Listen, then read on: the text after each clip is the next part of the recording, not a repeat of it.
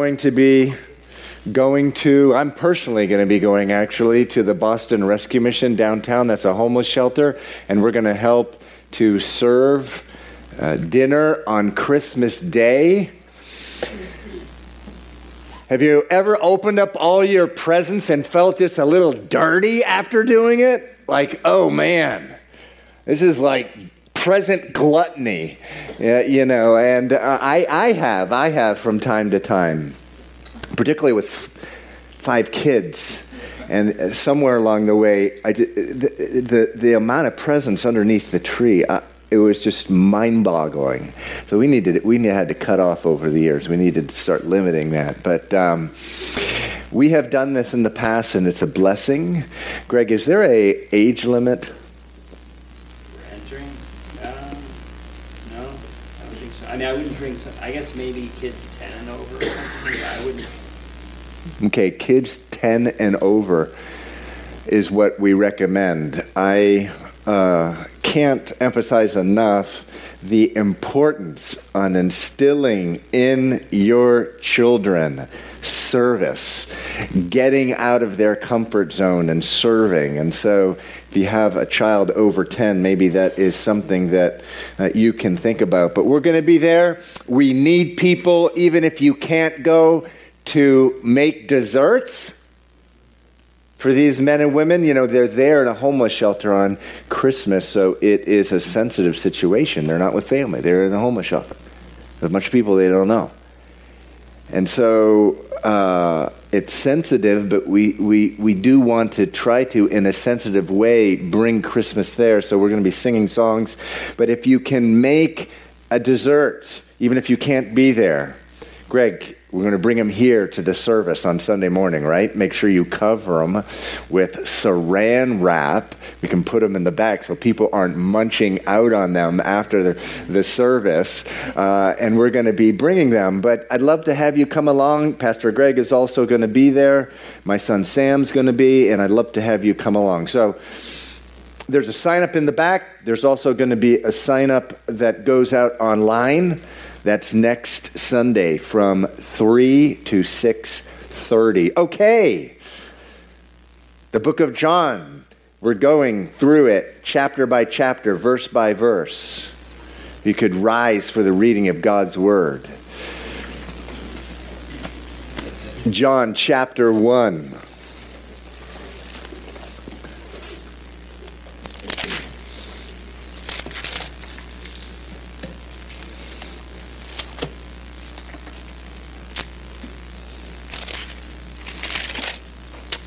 Anyone need a Bible? If you do, just raise your hand nice and high. We have a couple Bibles here.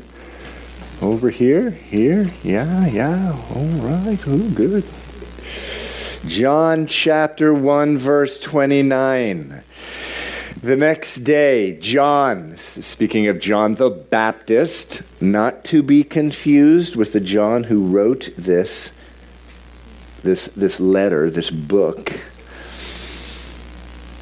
The next day, John saw Jesus coming toward him and said, "Behold, the Lamb of God who takes away the sin of the world." Now skip down to verse 35. Again, the next day, John stood with 2 of his disciples. And looking at Jesus as he walked, he said, "Behold, the Lamb of God." The 2 disciples heard him speak, and they followed Jesus. Then Jesus turned, and seeing them following, said to them, "What do you seek?" And they said to him, "Rabbi," which is to say, when translated, teacher, "where are you staying?" And he said to them, "Come and see." They came and saw where he was staying and remained with him that day. Now it was about the 10th hour. One of the 2 who heard John speak and followed him was Andrew, Simon Peter's brother. He first found his own brother Simon and said to him, "We have found the Messiah," which is translated the Christ. And he brought him to Jesus. And when Jesus looked at him, he said, "You are Simon, the son of Joseph. You shall be called Cephas," which is translated a stone. The following day, Jesus wanted to go to Galilee, and he found Philip and said to him, "Follow me."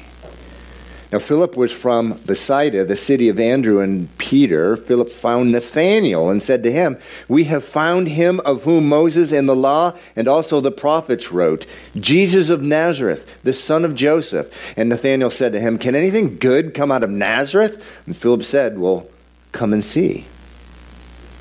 And Jesus saw Nathanael coming toward him and said of him, "Behold, the Israelite indeed, in whom is no deceit." Nathanael said to him, "How do you know me?" Jesus answered and said to him, "Before Philip called you, when you were under the fig tree, I saw you." Nathanael answered and said to him, "Rabbi, you are the Son of God, you are the King of Israel." And Jesus answered and said to him, "Because I said to you, I saw you under the fig tree, do you believe? You will see greater things than these." And he said to him, "Most assuredly I say to you, hereafter you shall see heaven open, and the angels of God ascending and descending upon the Son of Man." Lord, that is your word. And I pray by the Holy Spirit you would open up our hearts to it. Lord, that our hearts would be exposed, that our hearts would be warned, encouraged, built up, blessed, changed. Father, I ask in the name of Jesus, lead us to that further place of surrender and joy this morning. I pray this in Jesus' name. Amen. Okay, you may be seated. So for the book of John, for the first time we see Jesus interacting with people. We haven't seen that up to now. What happens? What does he do? What does he do to them? What does he do for them? That's what we're going to be talking about this morning.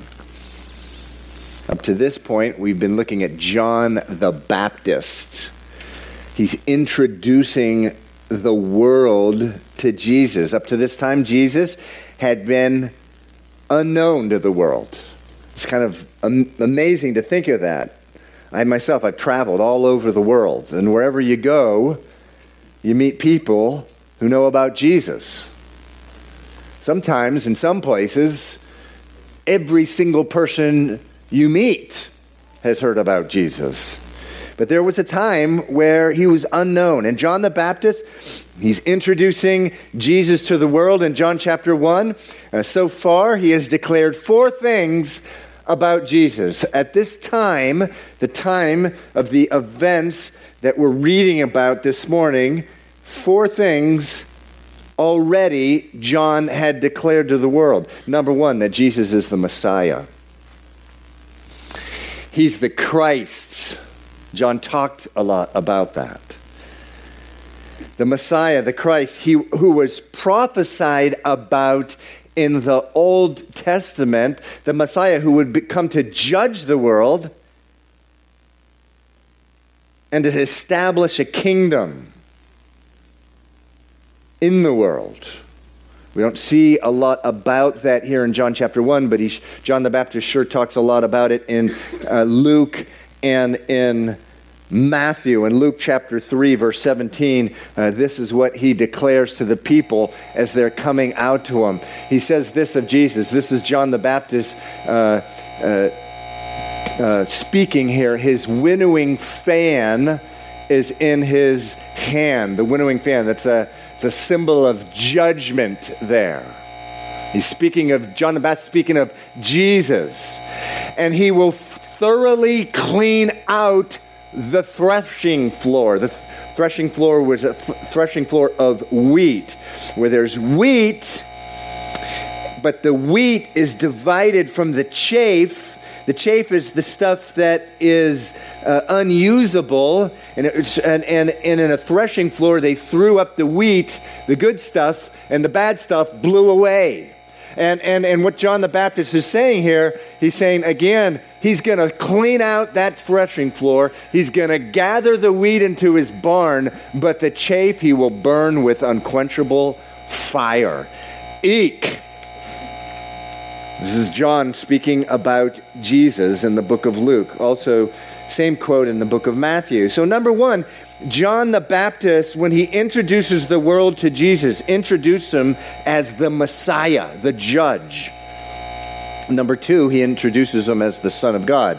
We just saw that in John chapter 1, verse 34. It says, I have seen and testified that he is the Son of God. That he is the Son of God. Sorry for the typo there. I have seen and testified that he is the Son of God. Number three, John the Baptist introduces Jesus as the one who will baptize with the Holy Spirit. John had been dunking people under the water. Baptism in the Greek, it means immersion. He'd been putting them all the way under. They came out, they're confessing their sins, their repentance. He baptized with water. But in John chapter 1, verse 31 and 33 says, I came baptizing with water. I've been baptizing you with water. But this is he, speaking of Jesus, who baptizes by the Holy Spirit. And then finally, number four, when John introduced Jesus to the world, at this point, in how he's introducing him, finally he introduces him as the Lamb of God who takes away the sin of the world. John 1:29. So, we come to verse 35. Jesus has no followers. There are no disciples of Jesus at this time. John the Baptist has followers. In verse 35, we read, again, the next day, John stood with two of his disciples. Now, we're going to find out that these two disciples, one is Andrew, and almost certainly the other one, it's not named, but almost certainly the other one is John himself who wrote this letter. Not John the Baptist, but John who wrote this gospel, wrote this book. It says again in verse 35, again the next day, John stood with two of his disciples. Now, John is going to see to it that things change, that he goes towards having less and less disciples, and Jesus moves towards having more and more disciples. John's going to see to it that people start leaving him. Eventually, he's going to be taking off the scene completely, and there's no one to follow anymore. He's actually going to be killed. But he's going to see to it that people will stop following him and they'll start following Jesus. But it's just a wonderful move of the Holy Spirit, because he doesn't say, now, okay, time enough with me. Go follow him. He doesn't say that. It's amazing how God works. We have these ideas of how God works, and we manipulate people and and things like that to try to get them to do something. John knew the Holy Spirit, and he knew what the Holy Spirit was going to do, and he didn't want to get in the way. He didn't want anyone to go to Jesus and then say, I came to you, Jesus, because that guy told me to.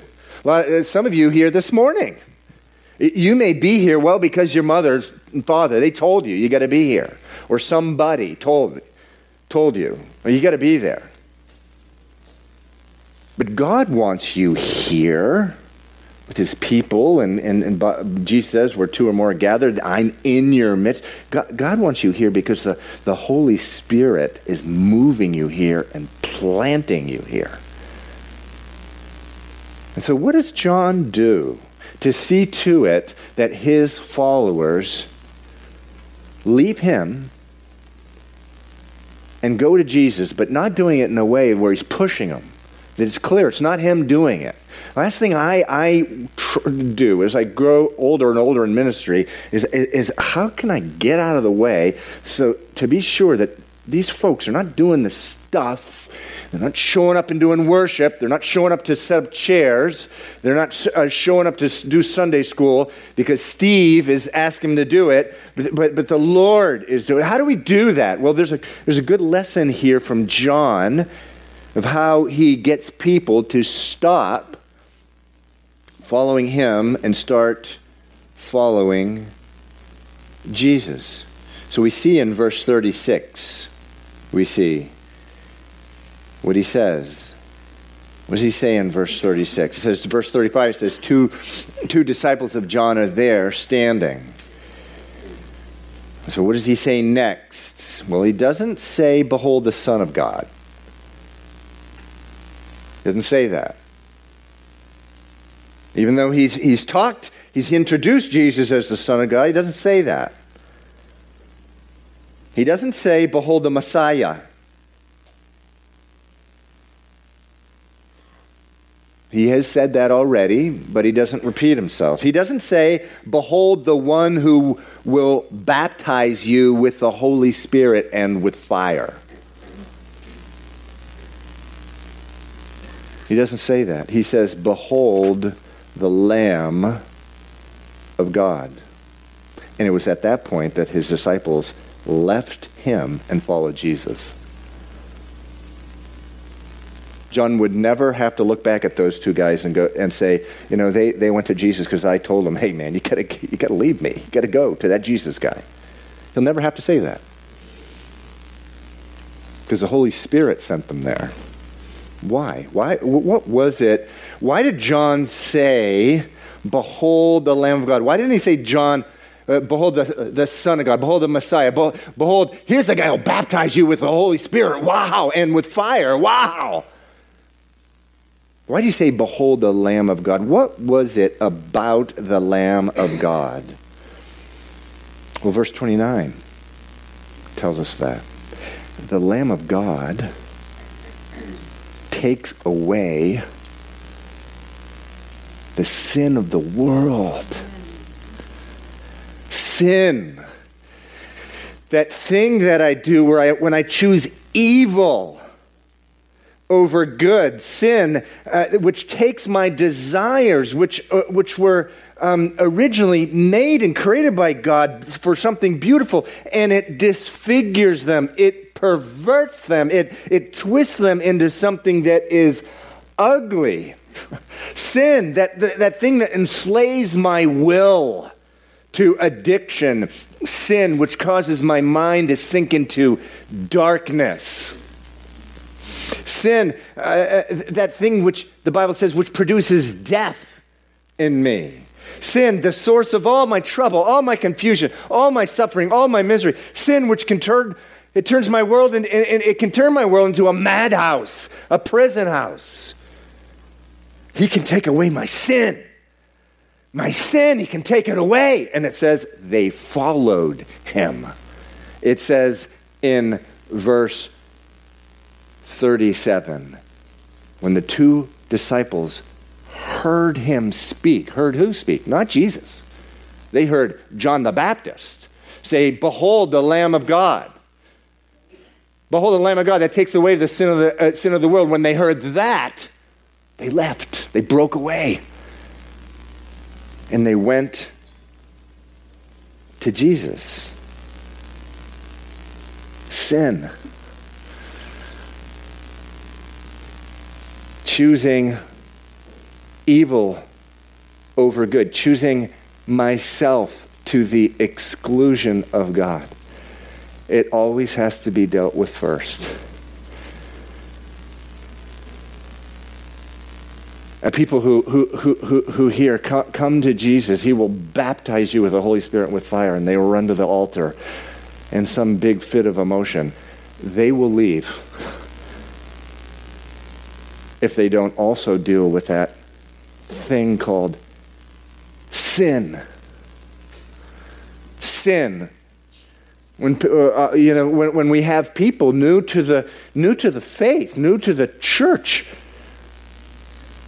Many of them have never even heard the word. Why? The schools have removed it completely. The press has completely removed this world from the public dialogue. Sin. Choosing me over God. Really simple. Behold the Lamb of God who takes away the sin of the world. You know, it's Christmas. A lot of talk about Jesus coming into the world. That's great. But what exactly does Jesus do now that he has come into the world? What exactly does he do for you?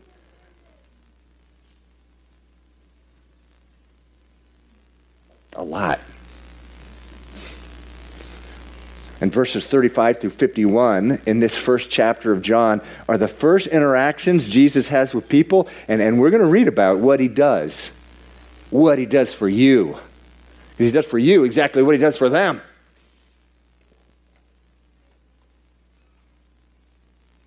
What happens when we come to Jesus?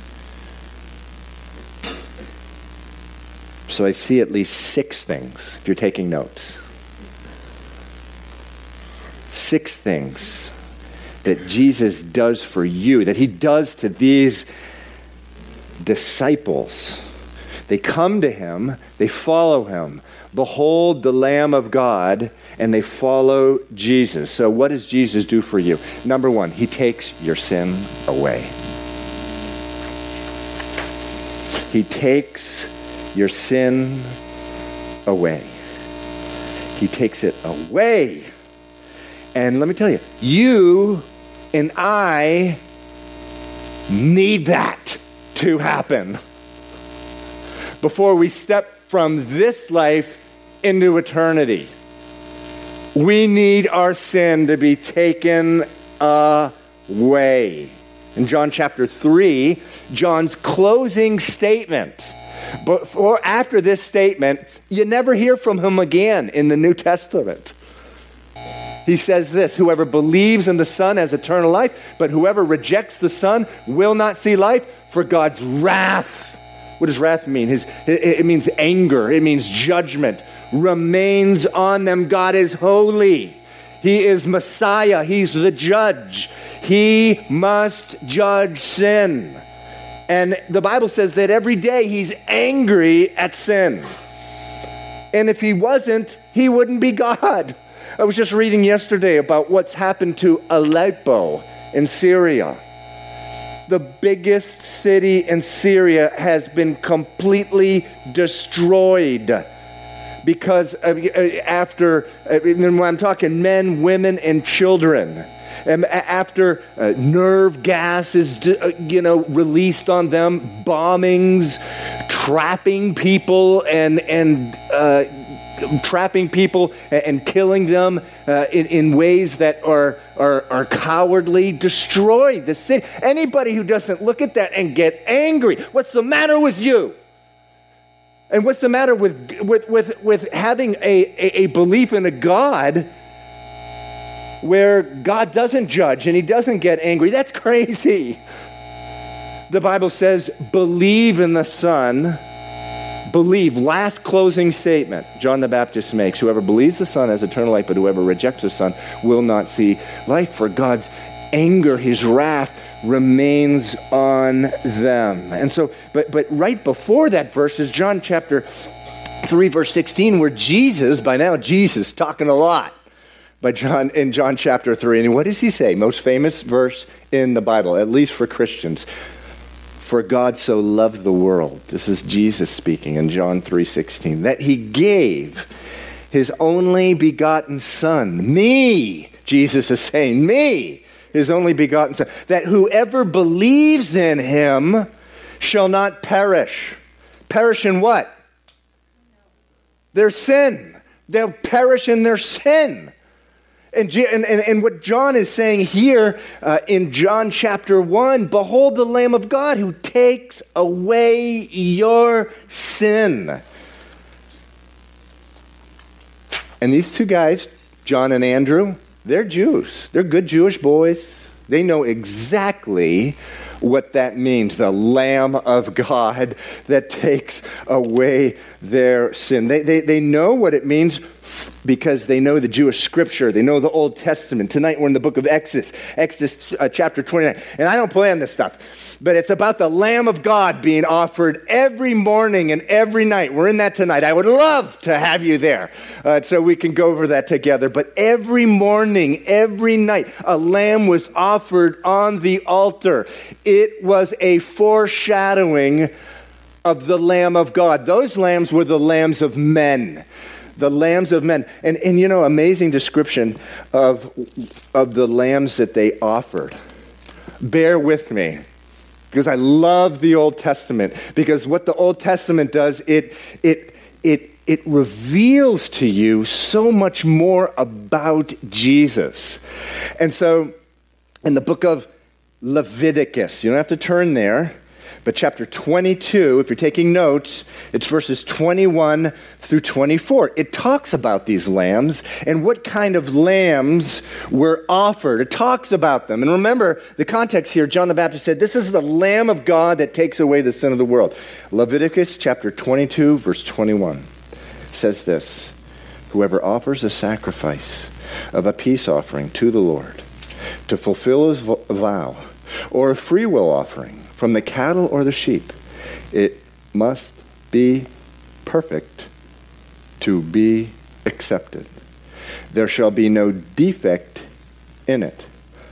Those that are blind, or broken, or maimed, or have an ulcer, or eczema, or scabs, you shall not offer to the Lord, nor make an offering by fire of them on the altar of the Lord, either a bull or a lamb that has any limb too long or too short. You may offer as a free will offering, but for a vow it shall not be accepted. You shall not offer to the Lord what is bruised or crushed or torn or cut, nor shall you make any offering of them in your lands. Anything that had the slightest defect.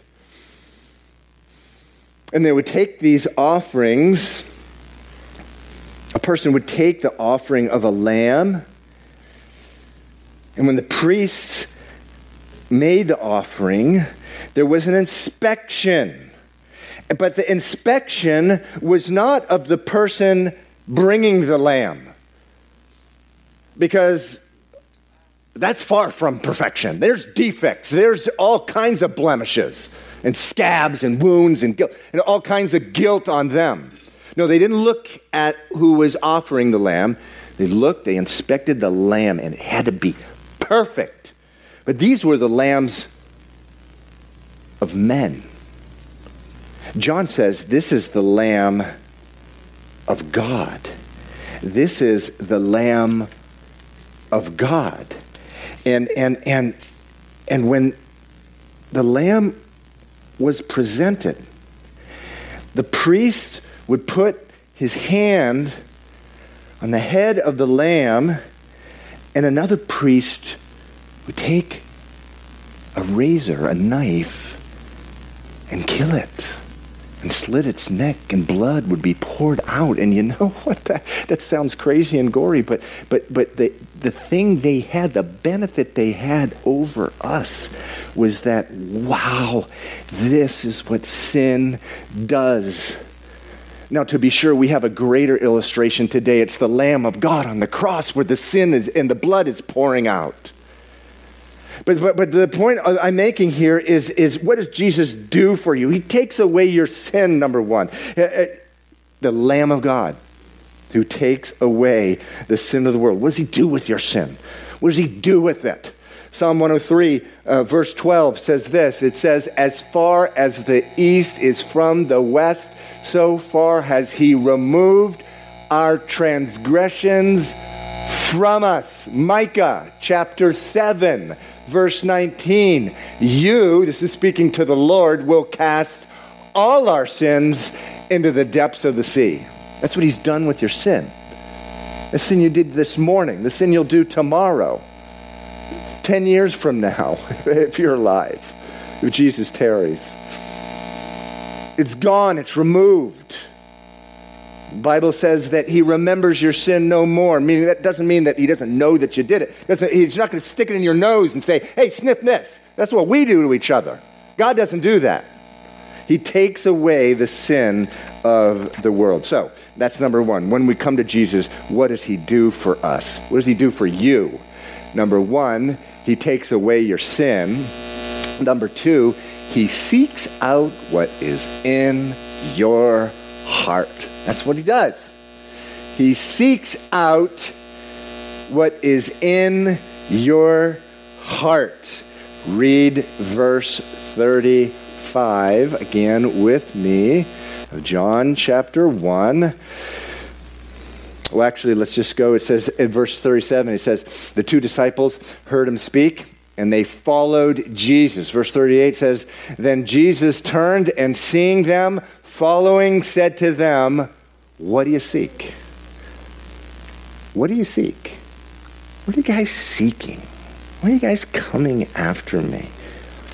What do you have when you come to Jesus? What does he do for you? He takes away your sin.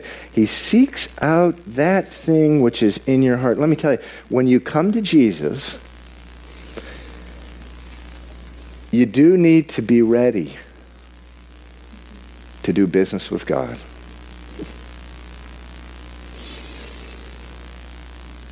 You know, the wonderful thing about Jesus, he doesn't play games with us.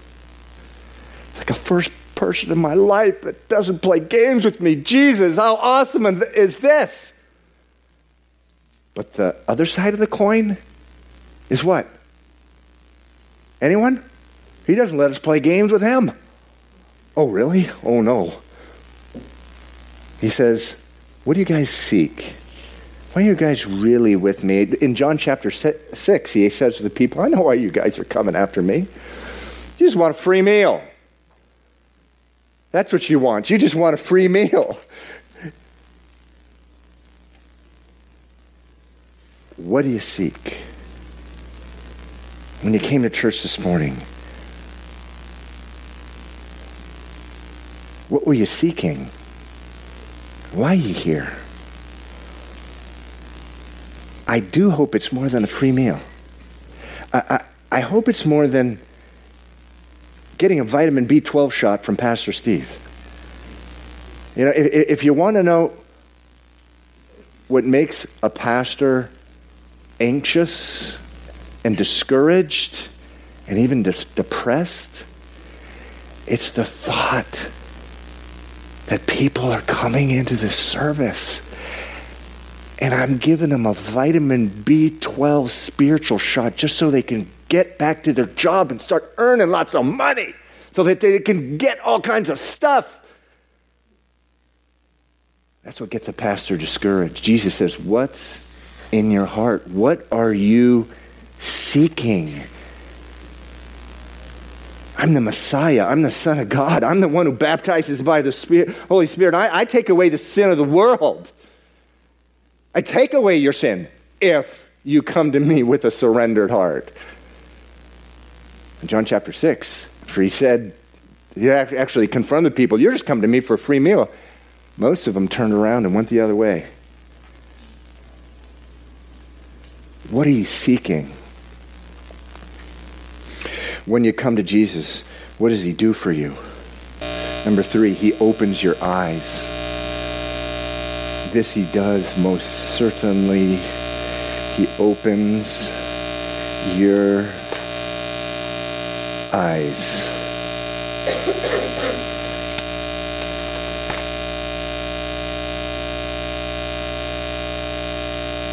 So verse 38 says, then Jesus turned and seeing them following, said to them, what do you seek? And they said to him, Rabbi, which is to say, when translated, teacher, where are you staying? It's kind of a goofy answer. I don't believe it. I don't believe that's why we're seeking, but this is the type of stuff we say when we come to God, and he works with it. He'll work with anything. He said, okay, we'll come and see. Verse 39. They came and saw where he was staying and remained with them that day. Now it was about the 10th hour. Verse 40, one of the two who heard John speak and followed Jesus was Andrew, Simon Peter's brother. Verse 41, he first found his own brother Simon and said to him, we found the Messiah, which is translated the Christ. What does Jesus do? He opens your eyes. He takes away your sin. He does business with you, so what are you seeking? What are you after? And then he opens your eyes. These guys followed him, spent the day with him. What happened? This is the Messiah. This is the judge of the world. This is the one that we've been longing for our whole lives. This is the one that the Old Testament prophets found out or spoke so much about. So important that when you're with the Lord and he, and you're having a one-on-one time with him, and man, I know we sound like a broken record around here. You got to have one-on-one time with God every day, but you're actually supposed to do something when you're not just supposed to sit there and twiddle your thumbs. Although I found myself doing that from time to time, thinking about anything but God. The Bible says we're supposed to listen to the Lord, but also say we're supposed to speak to the Lord. Lord, open my eyes. Open my eyes, Lord. I'm frustrated. I'm really frustrated with life now. Open my eyes. What am I missing? He'll show you. He'll show you. Now, every one of you who is a follower of Jesus, who did the same thing, man, you heard that Jesus takes away sin, and you went to him. And you did business with him. He said, what is it that you're seeking? He got into your heart, and he opened your eyes to something that you never knew about him. Remember what happened to me? I was 22 years old. I was sitting under an apple tree in Switzerland, way up high in the mountains.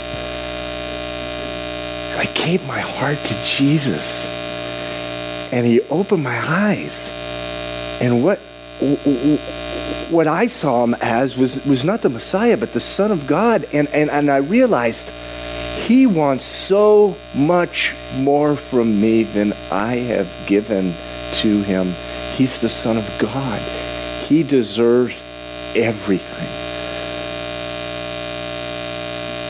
God, open my eyes. Open my eyes. What is it, Lord? What am I missing about you? He will tell you. So they run back and they say, and Andrew goes to his brother and says, we have found the Messiah. That was he didn't figure that out by analyzing Jesus. Jesus spoke to him, and not only with his words, but just how he conducted himself, and he communicated to him, and they were in his presence, and they realized, wow, we are in the presence of the Messiah. So he went and he told Peter. So when you come to Jesus, what does he do for you? Number one, he takes your sin away. Number two, he seeks out what is in your heart. Number three, he opens your eyes. Number four, he gives you a new identity. He changes your identity. It says in verse 42, Andrew brings Peter to Jesus, verse 42. He brought him to Jesus. And now when Jesus looked at him, he said, you are Simon, the son of Jonah. You shall be called Cephas, which is translated a stone. He changed his name. And this name actually meant something. It's stone. He changed his identity. He gives him a new name. His name is Stone. Now, we'll see Peter take on this identity eventually. but it's going to be years from this time. Peter's not a rock at this time. Peter's as unstable as water. You know, when I think of a rock or a stone, I think of a captain in the army, a guy who you can turn to when things get really intense and overwhelming. A rock. That guy's a rock. That captain in the army, in the Marines or whatever. I can go to them. Things are getting incredibly intense. That's not who Peter was. I mean, Peter, at the time of the Transfiguration, what happened in the Transfiguration? Well, Peter, James, and John went up on a mountain with Jesus. This is not too long before Jesus was crucified, but it was a while before, a few months, but took on there. And on the mountain, all of a sudden, Jesus was transfigured. His very his visible presence changed to what his visible presence is in heaven. They saw him, how he looks in heaven. And it says his face and shined like lightning, and so did his clothes. And he was with Moses, and he was with Elijah. And Peter, James, and John are seeing all this. And what does Peter say? Hey, Lord, can we make 3 little houses, one for you, and one for Elijah, and one for Moses? Whoa, that's not a guy that I want to turn to in a time when things get intense. I mean, what are you talking about? This is the living God in front of you. The Bible says the whole heavens can't contain this man. However, in Acts chapter 2, when the Holy Spirit fell upon this man, he became the very man that Jesus said that he would become, a rock. It says that the Holy Spirit fell on the disciples and they began speaking in languages of foreign tongues, and then people said, what's wrong with these guys? Are they drunk? And he gets up and he says, no, they're not drunk. And then he delivers one of the most, talk about intense messages that you'll ever read. He actually points to him and said, you crucified the Messiah. You crucified them. And what did they say? It says they were cut to the heart. And they say, okay, well, what do we do? He says, repent and be baptized for the forgiveness of your sins. And so he becomes that. And even later on, he makes other mistakes. The Bible says of you that God gave you a name. He changed your identity. And that's true. I mean, 2 Corinthians chapter 5 says, anyone in Christ is a new creation. The old is gone, the new has come. But he's giving you a new name. It says in Revelation 2:17, Jesus speaking to the churches, he says, let him hear what the Spirit says to the churches. To him who overcomes, to him I will give a white stone and a new name written on the stone, which no one knows but he who receives it. You've been given a name, a calling, a new identity. And God is transforming you into it. You know, today you may be as unstable as water. But you keep following Jesus. What does he do for you? Takes away your sin. He seeks out what's in your heart. He opens your eyes and he gives you a new identity. When you come to Jesus, what else does he do? Number 5. He demands obedience. Let's continue reading.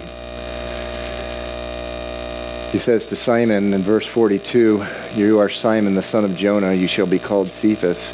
Verse 43, the following day, Jesus wanted to go to Galilee, and he found Philip and said to him, follow me.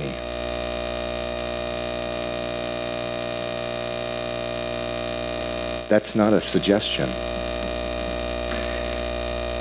Brothers and sisters of Calvary Chapel in the city, obedience is not a nice idea. It is a command by your Lord. We talked last week about misunderstanding grace. Romans 5:8, true. When you were still an enemy of God, when you were shaking your fist against him, when you were making choice after choice after choice after choice, opposed to God, choices that any enemy of God would be making, says he died for you. He died for you. That's grace. And then it says in Psalm 103, and he saved you from destruction and crowned you with everlasting kindness. And so, grace, instead of a punishment, you get a reward. But that doesn't for a second mean that obeying his word, this word, is a nice idea. Oh, grace, grace, grace. I know this is what the Lord is telling me to do. Thank God for grace. No. Obedience is a command. So he demands obedience. And then finally, number 6, he lets you know that he knows. He lets you know that he knows. Let's continue reading. It says in verse 44, now Philip was from Bethsaida in the city of Andrew and Peter. Philip turned to Nathanael and said to him, we have found him of whom Moses in the law and also the prophets wrote, Jesus of Nazareth, the son of Joseph. Nathanael said to him, can anything good come out of Nazareth? Philip said to him, come and see. Jesus saw Nathanael coming toward him and said of him, behold, an Israelite indeed, in whom is no deceit. Nathanael said to him, how do you know me? Jesus answered and said to him, before Philip called you, when you were under the fig tree, I saw you. I know you. I saw you. I know you. Verse 49, Nathanael answered and said to him, Rabbi, you are the Son of God. You are the King of Israel. When you come to Jesus, what does he do for you? He takes your sin away. He seeks out what is in your heart. He opens your eyes. He changes your identity. He demands obedience, and he lets you know that he knows. I tell you, we live in a fallen world. We live in fallen bodies. And there are going to be times in your life, and some of you I know you've been there already, where you are in such a fog of pain and unbelief and discouragement and fear that you can't think of one good reason to continue moving on with God. Jesus knows where you're at. Jesus knows. He knows. I tell you, life can be so isolating. And no one knows the pain. No one knows the sorrow that I'm in. Yes, someone does know. And Jesus will let you know that he knows. He said to Nathanael, he says, before Philip called you when you were under the fig tree, I saw you. The most comforting things imaginable this side of heaven, that Jesus knows exactly where you are at. Finally, in verse 50, Jesus says that he answered and said to him, because I said to you, I saw you under the fig tree, you believe because of that? You will see greater things than these. Verse 51, he said to him, most assuredly I say to you, hereafter, meaning in the future, you shall see heaven open and the angels of God ascending and descending upon the Son of Man. And that is a reference to Jacob. When Jacob ran away from his father and his brother, he had lied to them. He had cheated them. He had ripped them off. He's out in the wilderness all by himself. Up to that point, never heard a thing about what Jacob thought of God. He had never talked to God. God apparently was no part of his life. He goes to sleep in the middle of the wilderness. Underneath his head was a stone. Things were not looking up for Jacob. And he has a dream. And there's a ladder. And there's angels descending, coming down, and ascending, going up, right to him. And what the Lord was telling at the time, I'm really involved. I'm really involved in your life. And so what Jesus is saying, he's saying, wow, Nathaniel, you believe in me just because I know where you're at. I know who you are. I will tell you, you will see greater things than these. You will see heaven open up and angels of God ascending and descending upon the Son of Man, meaning you're going to follow me and you are going to see great things. In closing, I want to make a challenge. I want to make a challenge. Notice in verse 35, or rather verse 42, Andrew brings Peter to Jesus. In verse 46, Philip brings Nathanael to Jesus. It says in verse 42, and he, Andrew, brought Peter to Jesus. Verse 46, Philip said to Nathanael, come and see. So 1 week from today is Christmas. Has God opened your eyes to who Jesus is? Don't you want to bring someone to Jesus? Don't you want to do that? If you don't, just go and do business with God. He knows. The thing is, he knows. But what I want to do here this morning as we close, if the ushers could get the baskets of the books of John and proceed to the front. Thank you. We're going to hand out a book of John to every single one of you. And I want to challenge you. There's someone in your life, I know there is, at least one person that God has put on your mind. You can just give the baskets and hand these out, guys. You can just take one. This is not an offering plate where you put in money. You're taking out the Word of God. So these little books of John, it's the book that we're in, and there's a little Christmas ribbon over it. Just give it to that one person. I have the person in mind myself. Give it to that one person and tell them, this is Christmas. There's a lot of stuff going on. There's parties at work. There's a lot of booze that people are drinking. There's parties. There's people are giving each other's gifts. There's like the Christmas stores. The stores are just overwhelmed with people. This is what it's about, though. Read this. And my prayer for you, and actually the morning prayer groups during the week have been praying already, that's going to do something.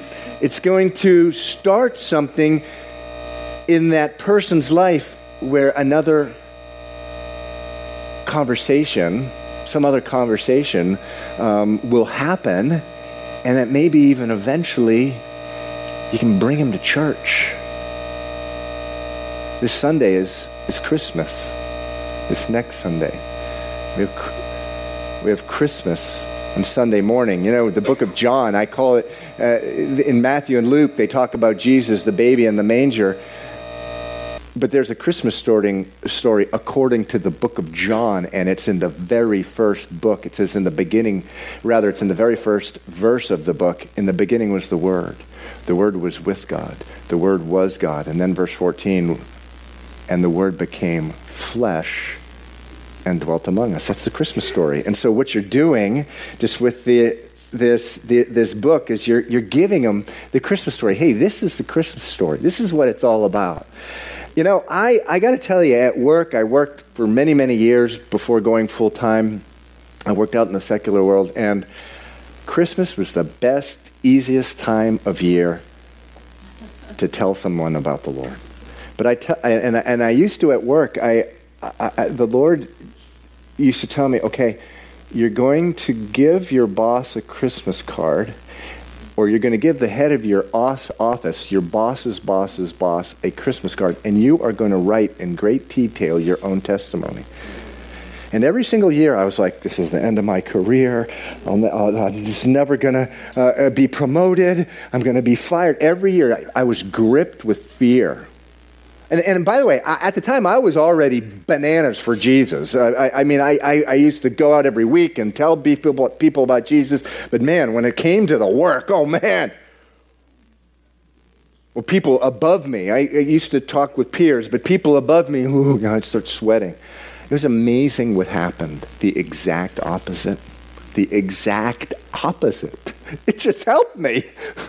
It just helped me, and the Lord gave me such favor.